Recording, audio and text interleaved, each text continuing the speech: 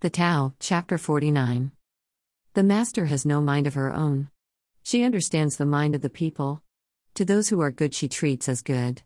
To those who aren't good she also treats as good. This is how she attains true goodness. She trusts people who are trustworthy. She also trusts people who aren't trustworthy. This is how she gains true trust. The Master's mind is shut off from the world. Only for the sake of the people does she muddle her mind. They look to her in anticipation. Yet she treats them all as her children. Translated by J. H. MacDonald.